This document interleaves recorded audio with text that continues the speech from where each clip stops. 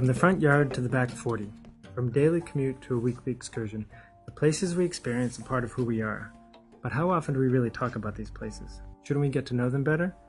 Terragrams delivers a series of conversations about the fundamental and all too often invisible role that the landscape plays in our lives, an open dialogue with the people in charge of making, designing, and thinking about our constructed landscapes. Welcome to Terragrams. Hi, I'm Craig Verzone, and I'll be your host for the third delivery of Terragrams. Today I'm joined by Elias Torres in his studio in Barcelona. Elias is a Spanish architect and partner in the firm Martínez La Peña Torres Arquitectos, which was founded in 1968. He trained at the Escola Técnica Superior d'Arquitectura in Barcelona. In 1993, he completed his doctorate thesis, which has recently been published in a book. It is called Zenithal Light. He has dedicated much of his career to teaching at the Escola Técnica, and he's also taught and lectured in universities around the world.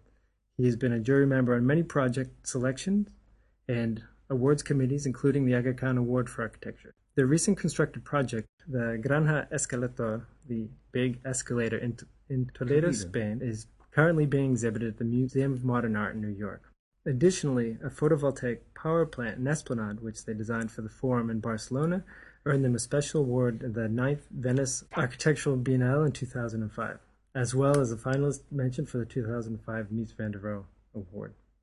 Their work also includes a very, very broad range of projects, including the gardens of the Villa Cecilia in Barcelona, also in Barcelona housing for the Olympic Village, and the restoration of the Park Güell. Their work is regularly published in architectural monographs in journals.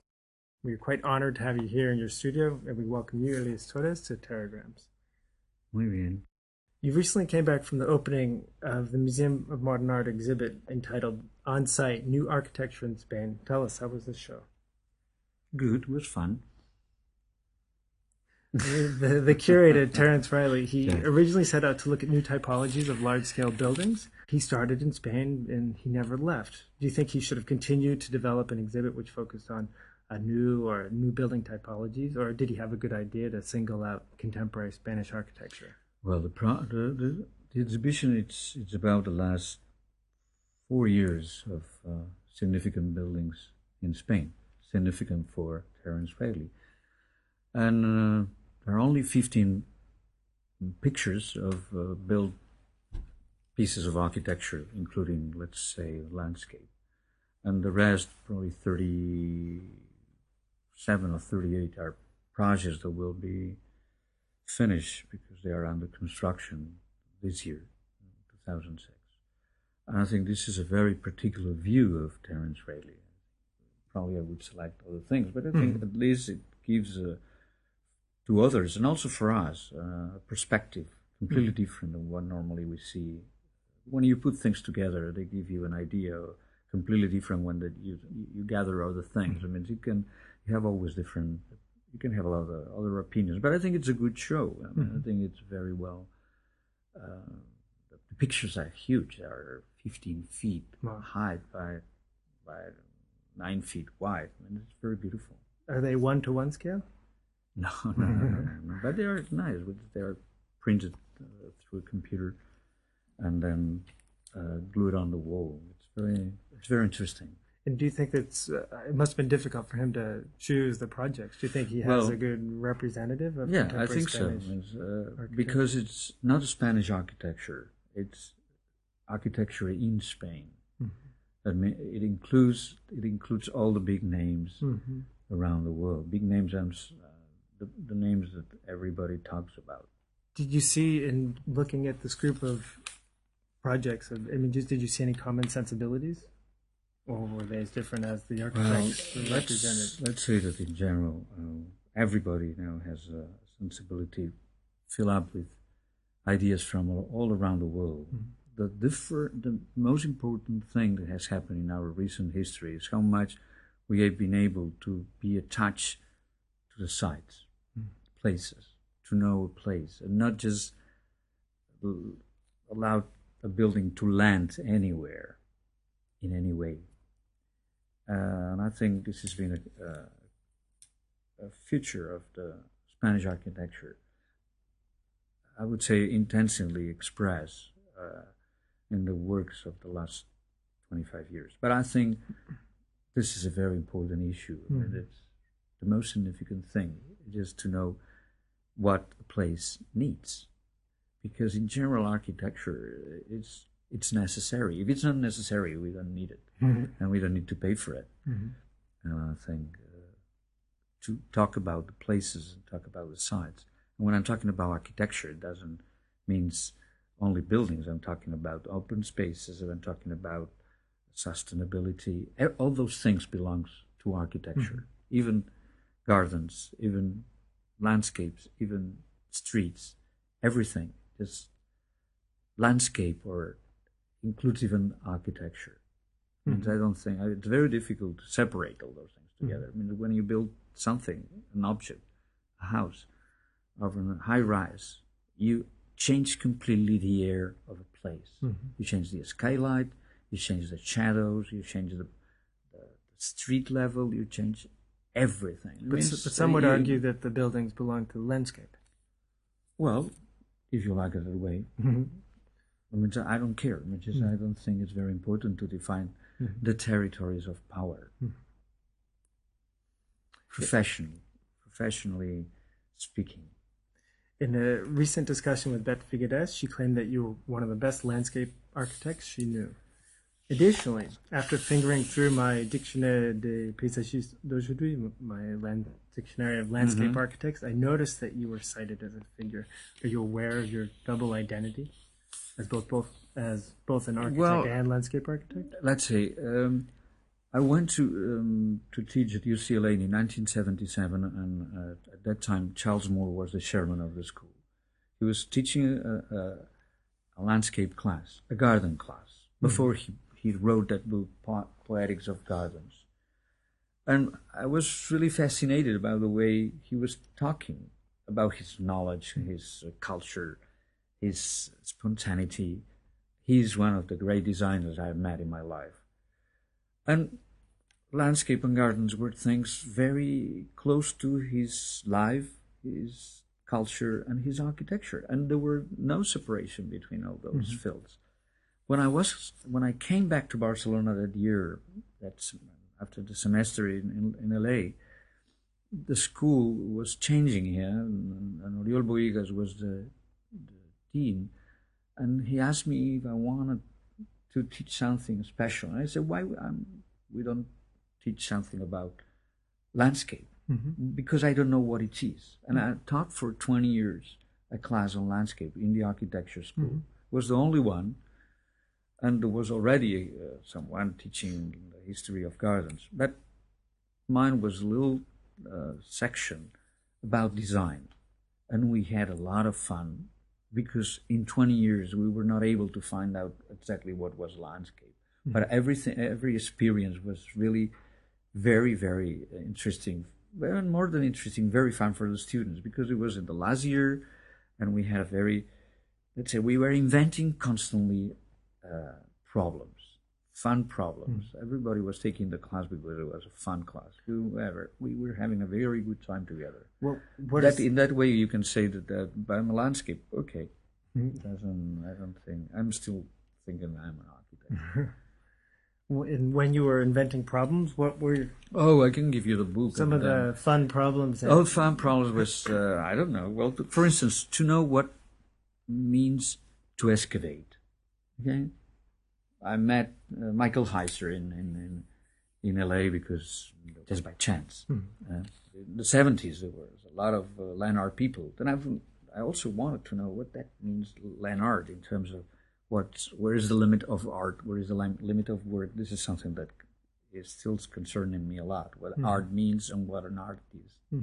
It's very difficult to find it out. Many people has the label of artist, and many people talk about the art pieces they produce, and sometimes they are far, far away.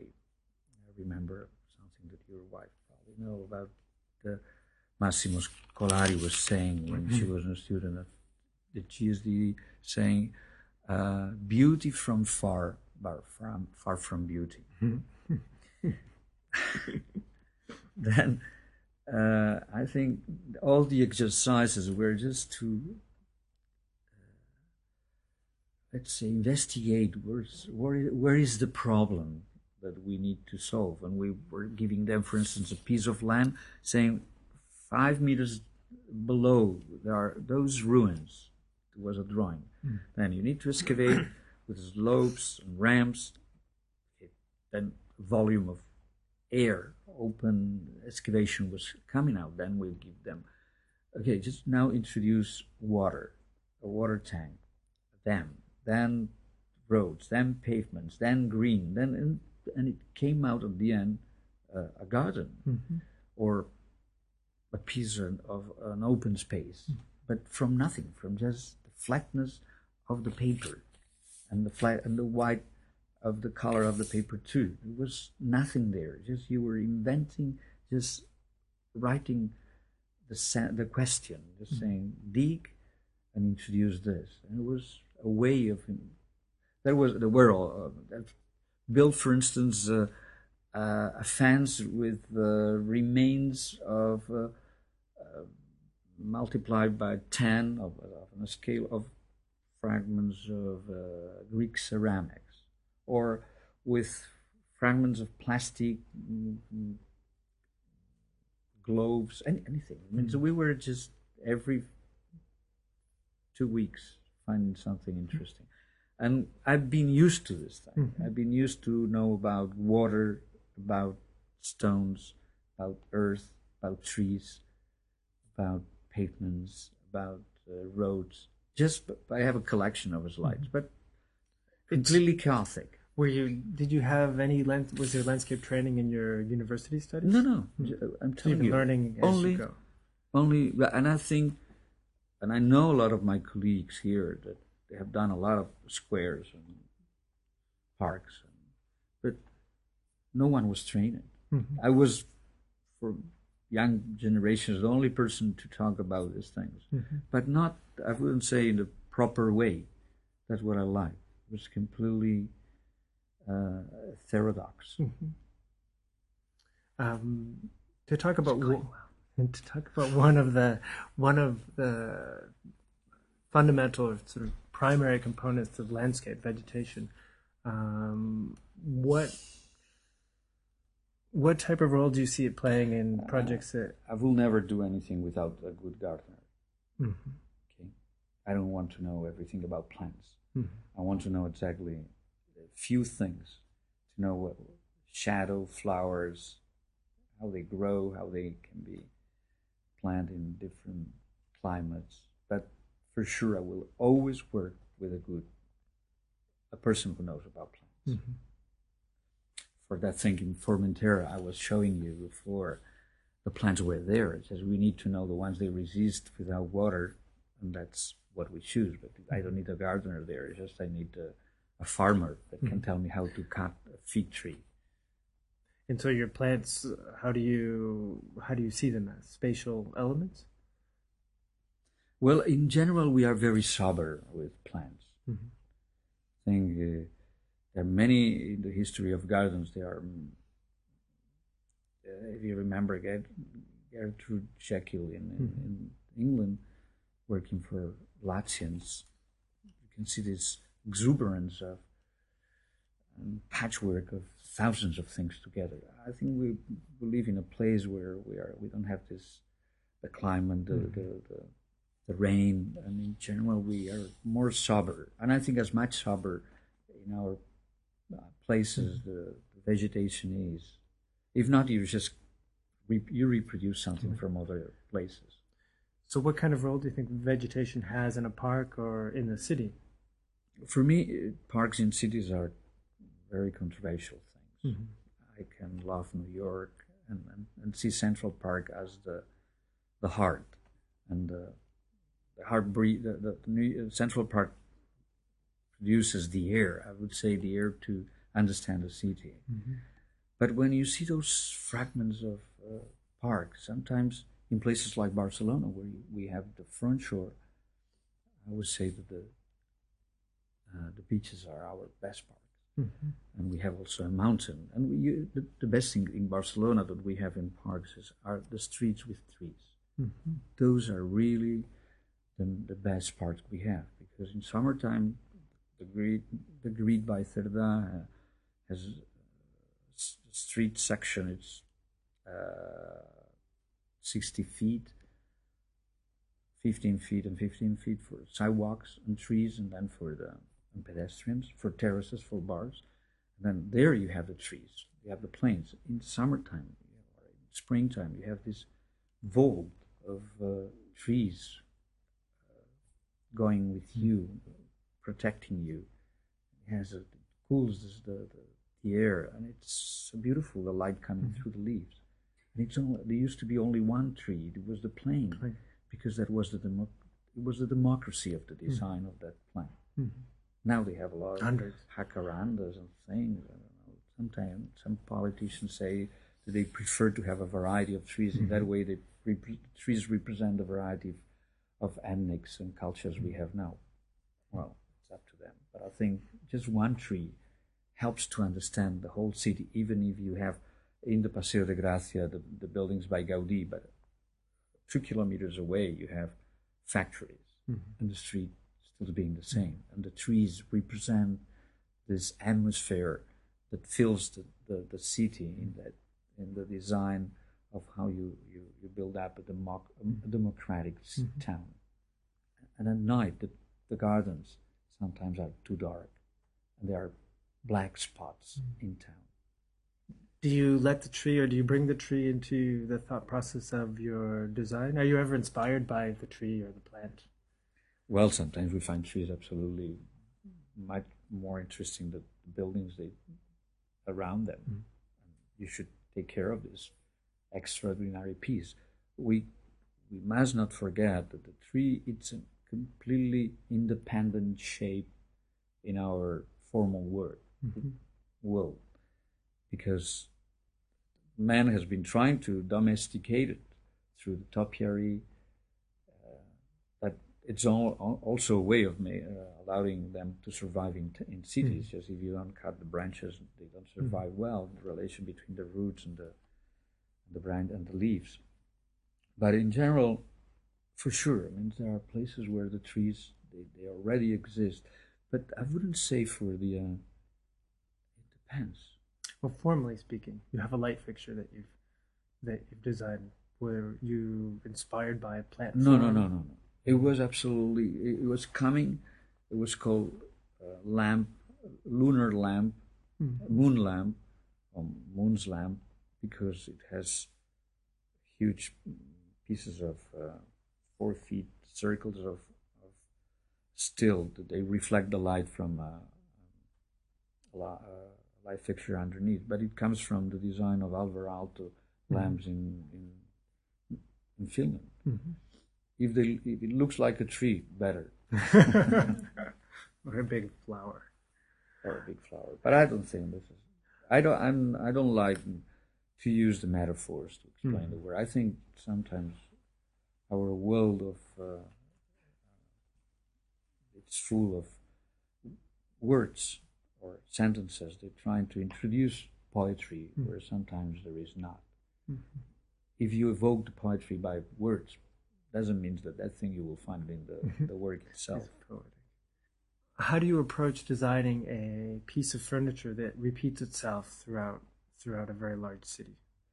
Well, it's very confusing sometimes, because we designed the bus stops of Barcelona 20 years ago. They're still here. And we didn't design anything similar before. But you can see it. It's like to stay underneath a table. Are they still working? Yeah. Well, they are the shippers that the company produces, and they sell all over the world. They have now in Miami. I don't know what they have done at the end, because they were changing some things that we didn't control.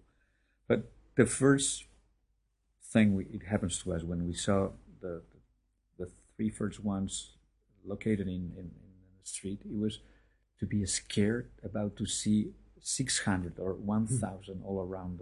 Now you don't see them anymore. Not even people who never noticed because it's very light and very thin, but even us. I don't know if I don't see them. I mean, but the first time you are very scared about saying, well, it's something that changes completely the landscape. We have too many things on the streets. That's the first thing. We have too much signs, too many signs, too many ads, too many. If you take a picture of Barcelona in 1920s or 1915, you will see a completely empty city, just only a few light fixtures, and that's all. Now it's full of garbage, and everybody wants to have something here.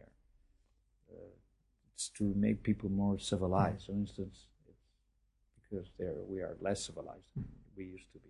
Anyway, go ahead. Did you, when you saw the 3 prototypes, and did you make any changes after that, or did? No, they were already finished. It was too late. But we saw the prototypes were seen many times before. But it's a very interesting thing just to design furniture pieces for what other urban design. What other types of furniture have you worked on? We have done. I mean, in a way, we have done huge pots for. You make trees. furniture in all of your projects. Yeah, you're always inventing new pieces. Yeah. Benches, we like it, and we need it. It's not something that comes because we want to do this, just because there is. It's because we have a problem and we need to solve it. Problem. No, we find a problem, but we need to solve a specific problem, and sometimes we don't want to use some other people's work, and because we want to introduce, let's say, the family, the same family elements to the whole space. We are talking about open spaces, squares. And sometimes the problem is a little bit different and needs to be.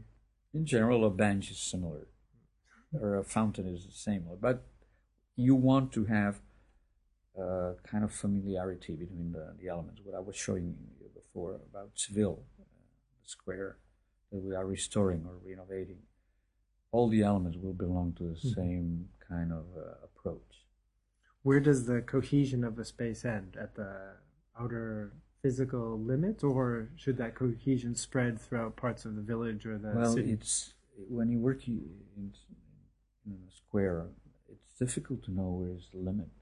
You see across streets that they don't belong to the territory you are working with. That means that it's difficult to know where is the limit. Do you have clients reminding you where the limit is or should be? Oh, no, for sure. We have a perfect, precise limit of our territory. But what I'm saying is that the approach, it's far away from the precise territory or the limits of your project. And this is very difficult to hold. And this is something that you should consider constantly. What I was showing before about these new stairs or a way to arrive to this cathedral next to the Ebro River. I mean, it's not only the space where you need to work. It's more how even the city will understand that space and how you will approach to that space. It means the limits are far away from your specific area of the project. Presently, landscape architecture is recognized realm of study in Spain through. You're going to make trouble now. Through a couple of programs in the university. However, it's not a licensed profession, as it is in other countries in Europe and also in many states in the United States. Well, I told you before that the limits of sometimes there are limits, professional limits. And I don't think this is good because it's impossible to say if the facade of a building ends at that moment. The landscape architect. Are there limits in architecture? We don't have it. But you have a licensing. Yeah, but I can do anything. I can design a bridge too. I don't need. We will need an engineer to help us. We're just competing for a bridge in Zaragoza that another colleague won. And I don't see. I'm talking personally. I ended up. You were asking me that question about teaching. I ended up to teach this little landscape amusement class in Barcelona because they started a program on landscape. Well, I said, no, this is not what I want. They were reducing, and they are still, I think, reducing the level. The level. They are introducing so many things, but probably in more traditional schools in other countries they belong to the criterion and to the knowledge. Here, it's a completely invention. I think it will be easier invention, and I don't think they repeat the same things that belongs to other cultures. And I think here in Spain we have a way of learning from architecture, and let's say becoming a little bit more specific about landscape problems. You don't need to repeat the same thing as other places, because you have already a base in the School of Architecture to allow you to get into the problems of designing open spaces, gardens, parks, anything that can be considered the territory of a landscape architect. That I think I'm not sure about, but I don't feel very comfortable. Do the programs overlap here in Barcelona? No, it's a completely separate thing. Well, separate means you need to be an architect to be trained, but I think it could be a little bit more challenging. The programs in landscape. Yeah. You talked about landscape architecture. Why you don't take the word architecture out in general in most of the schools? Why do you keep architecture? It means if you have architecture as an important concept of those two words, landscape and architecture, I think architecture should be the most important support for someone who wants to be. So how would a typical landscape architecture program improve itself if it were to remain focused in studies of the landscape? That will be let's forget now the question. I don't know how to do it, but I know a little bit what I don't think it should be done. I think will be. I'm not going to discuss now because it needs to be more deep. But I would say that no one of us that we have been dealing with projects that will be considered part of the landscape territory was trained at all. Nothing on what it's normally taught in the School of Landscape. It means we were able, with our knowledge, that it means what we receive, we were able to deal with any possible problem that is related with architecture. It can be the void, it can be the fill, what it's filled, what's surrounded, what's inside, what's outside, what means colors, what means climate, what means sustainability. When I was a kid, I was living in a very precise, sustainable family in town. Nothing, there were no remains, everything was going to the proper way. Nothing, there were no remains. That's what sustainability means, right? And now it has become a very new philosophy. Well, it's full of sometimes of very ironic situations and very pretentious situations too. You've been teaching for as long as you've been practicing? Yeah, the year after I finish my studies, I start to teach. It's fun. What do you enjoy about the two careers? I can tell you, the only days that my schedule is fixed is the days where I have a class. The other days it's just to be a fireman, and more. Because there is nothing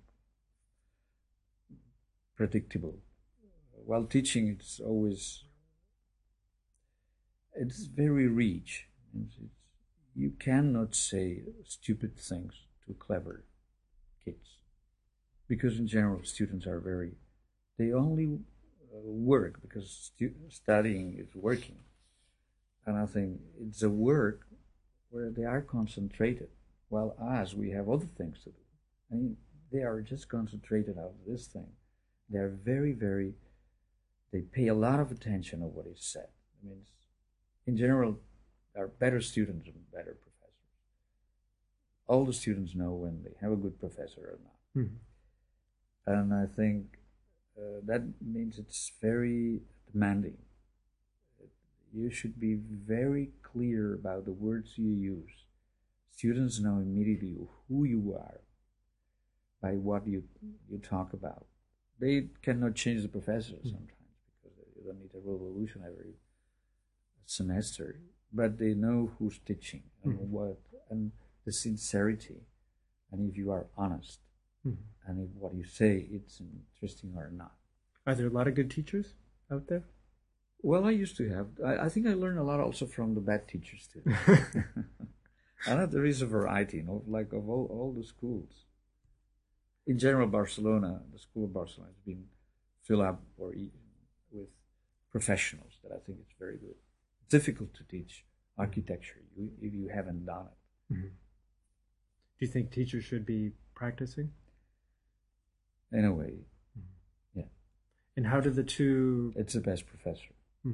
How does teaching affect your practice? Well, for sure it affects, because as much as you need to clarify yourself in front of others, you need to, it's a way of purification of yourself too. Sometimes it's very tiring, but sometimes it's fun. Many times it's fun, I think. If not, I will quit. Is there anything that teaching should focus on more now?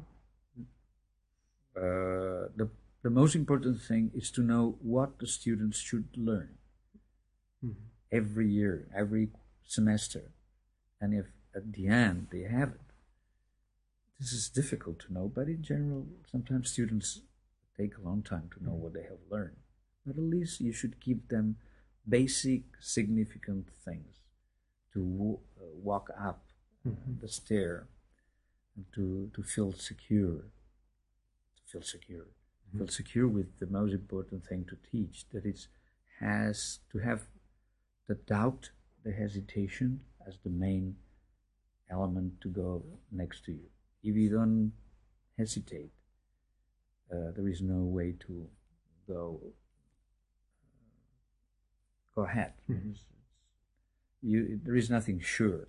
Knowledge is just a way of, it helps, but it's what you find new, it's important. This is the way, every moment, it's a representation of our world. And you need to transform in a way, let's say it in very pompous, with very too much important. But if you want to transform the world, you need to know it and to understand it. How has the computer affected the way you teach it affects, and the way the students It affects, at least because I use it. I'm tired.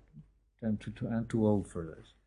But I think hand drawing, it's full of mistakes, nuances that you can always fill up. A drawing with layers and layers of things on top. Sometimes it's talking more.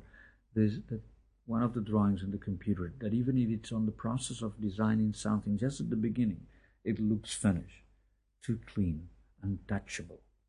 It's like those air controllers, and there's no way to be there. It's just you put your finger on top of the screen and nothing happens. You need to print it again and draw again. I think it's a tool, but it's wonderful just to print things, to change things on top, but not for this. And in the office, how do you incorporate? Everybody uses. Besides, but everybody needs to understand how to draw. And for instance, in the school, I think, even though I'm teaching now a thesis project, I never, just for the final presentation, but for the rest of the process, it's just handmade. This is very important. How many are you in your office? 15, 14, sometimes 13. And you have a partner? Oh, yeah. What's your relationship with your partner? How do you structure Ask him. And he will answer the same question. We don't know. Are your roles very similar? Yeah, or roles of fighting. I don't know. Similar. Both of us do everything. Everything. There is no separation. How did you meet? The school. Students. We were students of the same class. And were you partners from the very beginning? Well, we were doing some work together right at the beginning, but our generation was very, let's say, our classmates. We have been friends since then. I mean, our best friends are our class colleagues. At the beginning of a project, you both sit down and generate, or is it one or the other? I don't know. We have very different characters. I like to change constantly. He likes less just because he feels that things are also. I will never finish. We'll keep going forever. But I think it's good to have a date. Are there different things that drive your process? Like drive your creative process? I don't know. Well, I don't know what's to be creative. It's very difficult to define. I think intuition is very important, but I don't know how to define it either. It's a mixture of knowledge, instinct, and it's difficult to know what that thing means. The instinct is very deep, but how you define it? You can help me? No. Okay. Well, then. I'm just asking the question. Yeah, I know, but you can help me to answer it. Do you feel that you have a responsibility to innovate or come up with something new? Well, it's the only way to survive, to feel a little bit new every day when you wake up. But the most important thing is to have the sense that as you wake up, you need to come here to the office or to the street, to constantly to be active and thinking. I mean, there is no way to stop. I think innovation is on our will. Means not now. It's been always. Means we need to transform things that were not there before into something that will happen, so be there. It means this is our job, and it's there is always a stimulation. There is something there provocative outside. Means you don't need to be provocative yourself. It depends on everyone's character, but in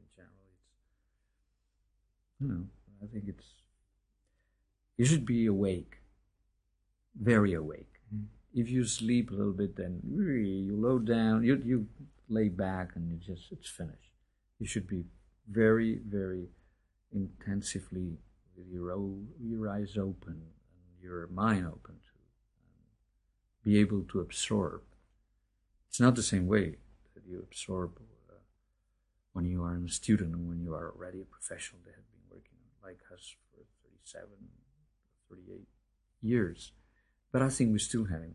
I have this attitude. I'm very curious. Is this one of the reasons you made your doctorate thesis? No, that was a very slow thing. I started 16 years before, and until some friends said, well, you should finish it. This has been too much. We are tired to hear about your PhD thesis. Just finish it. That's why I finished it. And you finally finished it, and it was a big party. Book. No, the book came later. That's the book came 12 years later, just because someone was interested to publish it. Could you describe the project? Oh, it's about skylights. It's about how the light from above introduces a completely different way of understanding architecture, or at least to see it or to use it, to stay inside the space. This is an indoor space. In general, we are talking about indoor spaces. But sometimes even a cane network on top of a pergola, it's also a production of skylight, because you transform completely the outdoor light into shadows. So there's a relationship between your doctorate thesis and, for instance, the photovoltaic pergola. This is just a consequence, because the photovoltaic cell already has the pieces. They have already fragments of space. They're collecting the light. They collect the light themselves, but also they allow to cross the sun in between 2 millimeters in between the pieces. But that book, it's about the first building you can remember, is the Pantheon. Mm-hmm. It's like a cistern of light, but also you can see the sky. Mm-hmm.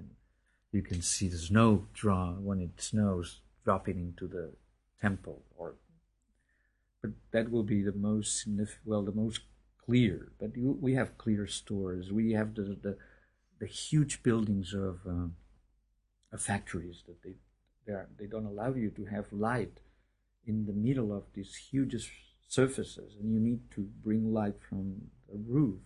This is also part of this problem. The book is funny because it has 1,700 pictures. Mm-hmm. Yeah, it's like a collection of slides, mm-hmm. and there are you can go through. And from how long have you been collecting the slides? Well, for 20 years, mm-hmm. and well, we select them from 4,000 or 5,000. I don't know. And they belong to different periods of history, and they are mixed up completely. Mm-hmm. There is no historical criterion. It's a horizontal cut that you can bring everything mm-hmm. from down, from below to above. I mean, it's very. I had a good time. Was the photovoltaic pergola included in the book, or did this? No, it was, because it was the last thing we put there. For this project, it seemed like a very complex project, the photovoltaic panel and then the power plant below. Was there a lot of research you needed to do to understand the pieces? Not at all. We had a very good engineer in photovoltaics. Mm-hmm. The water treatment plant underneath is another world. We need to talk a lot about how to establish relations, physical relations between the new things and the existing things. But for the photovoltaic, we were very well mm-hmm. protected. And it's a machine that you need to introduce there. Mm-hmm. You just locate it. Mm-hmm. At least we were able to design the shape, or at least the surface. That's all. But the problem of the photovoltaic was not our problem. Mm-hmm. It was already a question that the city was asking to introduce mm-hmm. in the big open space. Do you see these photovoltaics as important elements for cities in general? Here we have a load that's coming up where every single building will have to introduce photovoltaic cells or solar panels to balance the... Retroactively? Well, yeah. No, I don't know. I haven't seen the law. It's coming. No, but it's coming because at least it will help to save some energy. But still it's being very expensive. Mm-hmm. Do you think the buildings should actively challenge the idea of renewable energies in their program? Well, there is no way to. This has been all over the history of architecture. Mm-hmm. No one building was able to survive without using the proper materials, the proper ventilation, the proper surface of So we need to reverse back to the old methods. We belong to something that it's mm-hmm. been here forever. And this is not a new religion. Do you see that younger architects have a harder time learning these methods? Well, in a way, when you have been living like our generations in a very sober economical communities, when there was no money, that was a poor country. After the Civil War, it's a disaster. We were surviving with less, with very few things. And when you live with, I think, how you can say this, shortage of, when you have abundance, sometimes you drop into banality. Mm-hmm. Okay, you have too much. When you have very few things, you need to invent the way of survive. And that's the way how probably the talent comes out. But you need to be more talented to survive with less than with a lot. Mm-hmm. And I think this is, I don't know if young generations are really trained with this sober, let's say, life. We have too much. Mm-hmm. We have too many things. Mm-hmm. We can survive with less. Back to the Forum. I've heard some criticize the Forum as being large scale. No, Yeah. Inhuman. Would you agree? Can you tell me what human means? Inhuman. You know what the opposite? What human means? What the human scale is? Can you tell me what it is? Is that a table? It's New York in human because it has high rises of 300 floors. I don't know what the inhuman means. What type of role do you see this? No, I'm saying is it safe or not? That will be something else. What is safe in the city? Can you tell me? Cities were planned to be safe. They were collecting people, put them inside of walls and protecting them. That inside then those walls, then other problems start to happen that we're still having in the cities. But inhuman, I don't know what that thing means. And for sure, it's different. The size of a street of the old city, of the neighborhoods of the medieval age times, than the size of a 19th century street of the Cerda Grid. Would you say the square is a new typology in the city? Well, for sure. Well, it's another kind of a space. Right. But inhuman, if I go there by myself, I feel human. How does the space get used today? Today, I don't know. Yesterday. But 3 weeks ago, there were two circuses. But there are sometimes the bicycle rides. I don't know. I think places should remain and be able to expect unexpected things. So you see it as a place that will evolve? Yeah, for sure. It could be abandoned for years. But sometimes it could be completely taken or crowded or just conquered by the city, as I was telling before. I don't know. I don't think it's at least it's a space that's easy to control. It's very easy to see everybody from only one point of view. Which point is that? I don't know. Just come up to the top of a building or the top of one of the photovoltaic cells, and you will be able to. But even on the ground floor. And if you know how to swim, you can escape from. Okay, final question. What kind of advice do you give your graduating students? I don't know, just to be good people, good persons, to be honest and have a very good attitude towards life and the other people. This is a human condition. This is very important, to be able to know that we are able to transform things. And that means that we can do a lot of mistakes and a lot of bad things too. 95 or 99% of what's around us, it's not good. I'm saying that about how much people learn in the schools. Where are the models, the top things that they learn from? And how much at the end people goes away from this top level of things that they have been trained with. This is, you need to short that distance, not to enlarge it. And I think people should be very concerned about working very hard, have fun, and be enthusiastic about that. To have problems, it's the normal day life, and solve them in a good way as a professional. That's great. Thank you. Really fantastic. Elias, thank you so much for joining us. It's been really wonderful to have you here on our little third dispatch of Teragrams. Being comfortable.